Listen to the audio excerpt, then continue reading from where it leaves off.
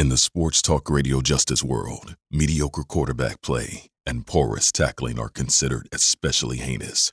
On the Lance J. Show, the dedicated detectives who investigate these vicious felonies are members of an elite squad at Paragon 7 Studios. These are their stories. So we're talking NCAA tournament. We're here at BW3. It's a beautiful day in Hendersonville, Tennessee. You guys finally beat The Ohio State University. I know that was 6 months ago, but you should still be basking in the glow of that. What does it feel like to beat Ohio State for the first time in like 30 years? Have you ever done something and then to get absolutely mollywopped the next week by Georgia, which is what happens to Ohio State, right? So if anyone knows about winning the Big Ten and then getting thrashed by an SEC team, it should be Ohio State. Yeah. What was that experience like for you? Yeah, well, have you ever done something and then wish that you hadn't done it because it draws attention to all of your shortcomings up to that point? All the time, man. It's like, yeah, I take the win against Ohio State, but it's one win.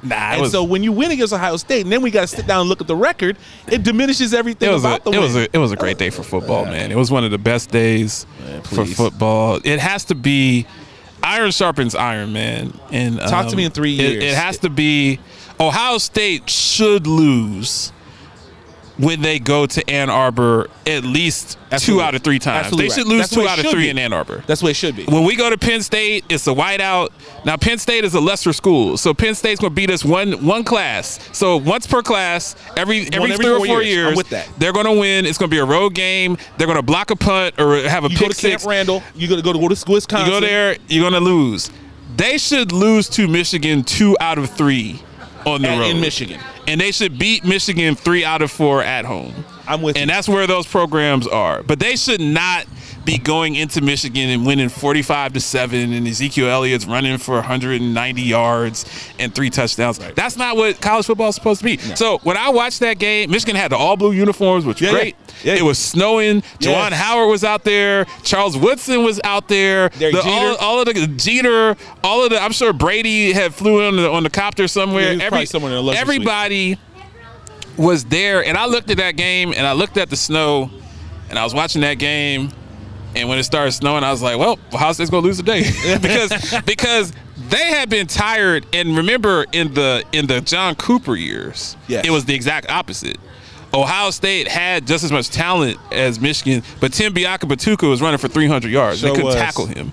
Charles Woodson was posing for the Heisman. Desmond Howard posing for the Heisman during the game. Ohio State be 11-0. Eddie George, Joey Galloway, Terry Glenn, rest in peace. All of those guys, they be 11-0. They're going to Ann Arbor and get thrashed. Exactly. And a thrashing then was like 17-3. Understood. It wasn't there wasn't no spread. But in a rivalry, this was off tackle left, off tackle right. But Michigan would just line up in the I formation, and they would run it down our throats 40 times a game. I remember Mike Hart. He ran 50 times against Ohio State for victory back in that era. When Jim Tressel got to Ohio State, his first speech was, when we play Michigan, we're going to be ready for that arse. Yes. And it completely changed the rivalry. Since then, Ohio State circled it. So I like that Michigan now is going to circle that game. It should be hatred. And when Michigan has like Hutchinson and all of these beasts on the line, they should. Ohio State had a bunch of freshmen. They ran right over Ohio State. Ohio State couldn't stop them from running. They bullied them. They were the better team. And if they played that game the next week, they would have beaten Ohio State by 30. But that is the point. The point that you made is the most important point, which is in a rivalry like this of historic proportions in sports, period, the first and foremost priority is for you to go in and be ready for Ohio State. Right. They have not had that in like 12 years, right? And so the result is when you get dominated by your sworn blood rival, it trickles down into the way that you perform overall. Right. So like when Army is ready for Navy, right? When Notre Dame is ready for USC, right? Miami, Florida State. Yeah, when Texas is ready for Oklahoma, you know what I mean? It's better for college football. Yeah, we have not been ready for Ohio State until now. I like it. It is now circled on the calendar. Like if we don't win a daggone game, it's gonna be that one. So if you're just tuning in, I got Carlin Alfreds came to join us, do a couple segments with us. We call him Carlin the Great. He's one of the Paragon Cup winners. I don't really take calls. Trophyless. I don't really take a lot of calls anymore because the calls suck. Yeah, they're not ready when you come to and them. I'm too good to waste 4 minutes or 3.5 minutes to have the majority of the people call in. We're working on getting something. We're working on expansion. We've gotten into politics, man. We're not just doing sports anymore. We just had Paul Walwin on the show, man. We're always interviewing people. We're doing the healthcare series, so we've kind of morphed into something that's different. It's not just a sports talk radio show anymore, but we got to find a way to incorporate some of our better callers. We're gonna do a better job of that. For me, it's about the people, right? I've always called myself the people's champ. The people chose me. I didn't choose this. Obviously, I don't need a trophy. It'd be nice to have the trophy finally, but I don't need a trophy to be acknowledged as the people's champ of the Paragon Cup. I give the people what they want. Well, you're technically the reigning champion. We haven't had one since. And you know what? I'm trying to figure out how we could do that. It's not far-fetched to pitch that I would have won those 2 years in a row. It's not far-fetched. We semi-retired it. I have had requests on getting it back up. I think we're going to get it back up. I just have to figure out the logistics of that. But I think that we're going to be doing Paragon Cup 3 at some point this year. I have an idea. Bring back the Paragon Cup. And let's go one-on-one with by bracket style like the NCAA. That's not a bad idea. And rank the people based upon your experience with them over the years and the guest judges. And then we'll go 1 through 15. The one take on the 15 seed until we're down to the last man standing. That's not a bad idea. Let's get it on. Let's go. That's not a bad idea. Well, thank you so much, Carlin, for coming out, man. I'm glad that you got to see what we're doing, man. We have the tents. Like, this is just kind of a... We're in the early stages of what we're going to do, man. It's the next time you come out, I might have 4 tables out here and 2 tents. And early looks good. And we're trying to really wanted to get mobile. I love doing the show outdoors in the spring and summer months. I love being out in the sun. It's good for your health. It's good for your skin. It's just good for everything, and it's good vibes. Got the ambient noise. At some point, I want to do an NCAA show in Vegas. Yes, sir. Because there's nothing like being in Vegas. I used to go to Vegas every year when I lived in Phoenix the first day of the NCAA tournament. And I would go to the MGM Grand, and I would watch people best day of the year that lost money because someone was playing, Duke was playing Elon or Iona or someone like that. Right. And someone from Iona hit a 3-pointer at the end of the game to cut the lead from 31 to 28. Tulane. And somebody lost, and because of that 3-pointer, somebody lost $20,000, and they're going ballistic at the betting table down in Vegas. I always enjoy people watching and looking at that stuff. Can I give a real quick NCAA story? Oh, absolutely. Yeah, so I thought more of you call me the Carlin the Great, like I had an inflated view. You called yourself Carlin. That's right. I called myself Carlin. I never the Great. called you Made that. Others call me. I had an inflated view of my abilities coming out of high school in 1989. I said that? No, I did. I had an inflated. I know that I had an inflated view. I was not nearly as good as I said that I was. Right. I believe it. However, I did have a little bit of attention from some Division I colleges. One of them, IUPUI, baby. One of them was Ball State. I told you that. And you couldn't have lied about that. Ain't nobody would lie about no IUPUI. That's got to be true. IUPUI, it's a school. No one even knows what the Indiana University of Purdue means unless you're from the Midwest like us. You wouldn't even know what IUPUI is. There's a guy here named Odell Bradley, a well-known referee, who I saw actually this past weekend, who was I know Odell Bradley. number 9 scorer in America when he played for IUPUI. Division I. I'm talking with Duke and everybody else. Wow. Number 9 in America. So he helped put him on that. Anyway, I got a scholarship offer from Ball State. I turned them down. That was 1989. Do you remember in 1990 who Ball State played in the Sweet 16? No. UNLV. Oh, I didn't even know that Ball State was good like that then. Well, they were that year. Chandler Thompson and some guys from Muncie, Indiana, Mr. Basketball in the state of Indiana. So they played Larry Johnson and took Stacey them Augmon to the end guys. and lost by like 3. I watched the game over again. It is my swan song because I would have been the 12th year UNLV won, or is that the year that Duke beat them? Won. I believe it's the year UNLV won. Got it. But they took them to the brink. Duke beat them the next year. Yes. Yeah. They took them to the brink, and I would have been the 12th man on that team had I taken the scholarship.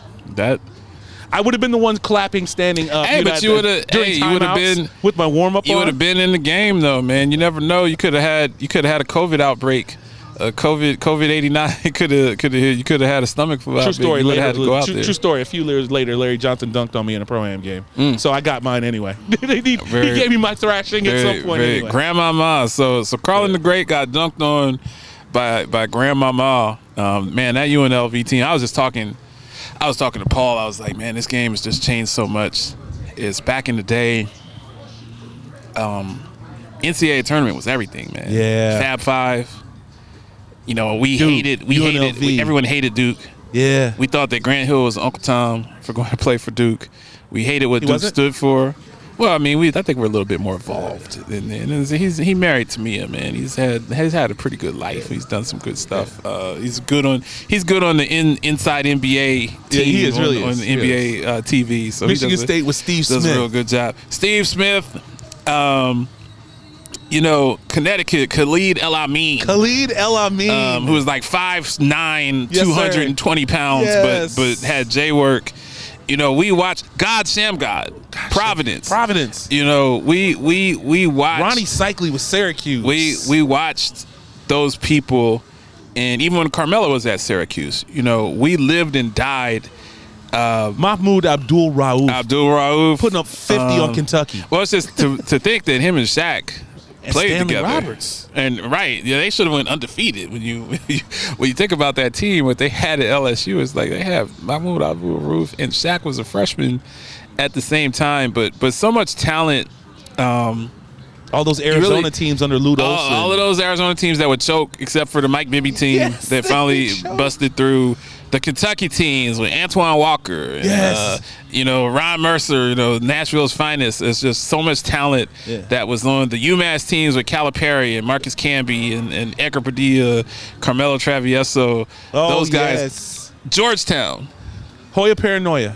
You know, rather was AI giving you the work. The whole Big East. Remember the whole Big East. Right. Pittsburgh with Charles Smith and, you know, the Seton Hall, and you got Raleigh Massimino walking around with his hair. Right. It's just not the same anymore. You know, if you're from Philly, which I got my start in Philly, the Palestra. Games at the Palestra, it's just different now with the NIL, people playing 1 year. Yeah. It's just back then, you know, Patrick Ewing played, I believe he played 3 years in Georgetown. Like, that would never happen now. Him and Michael Graham, Tim Duncan played Broadnax. Tim Duncan played for 4 years. Sure did at Wake Forest, and that would absolutely never happen in the modern day. So it's just very interesting to see where we are with the NCAA. The buzz isn't the same as it used to be, but it's still the tournament. But it's still the tournament, and I think that people are getting more into the financial side of it. Right. These players are getting money. And they should. Get your bag. They're getting the bag. They're getting opportunities, and it's exciting. Well, it's so good to have you on the show, Carlin, man. It's been a pleasure. We're going to be out here at BW3 doing our thing, man, and just make sure you tap in and plug in with us. God bless, man. All right, man. You are listening to the Lance J Radio Network.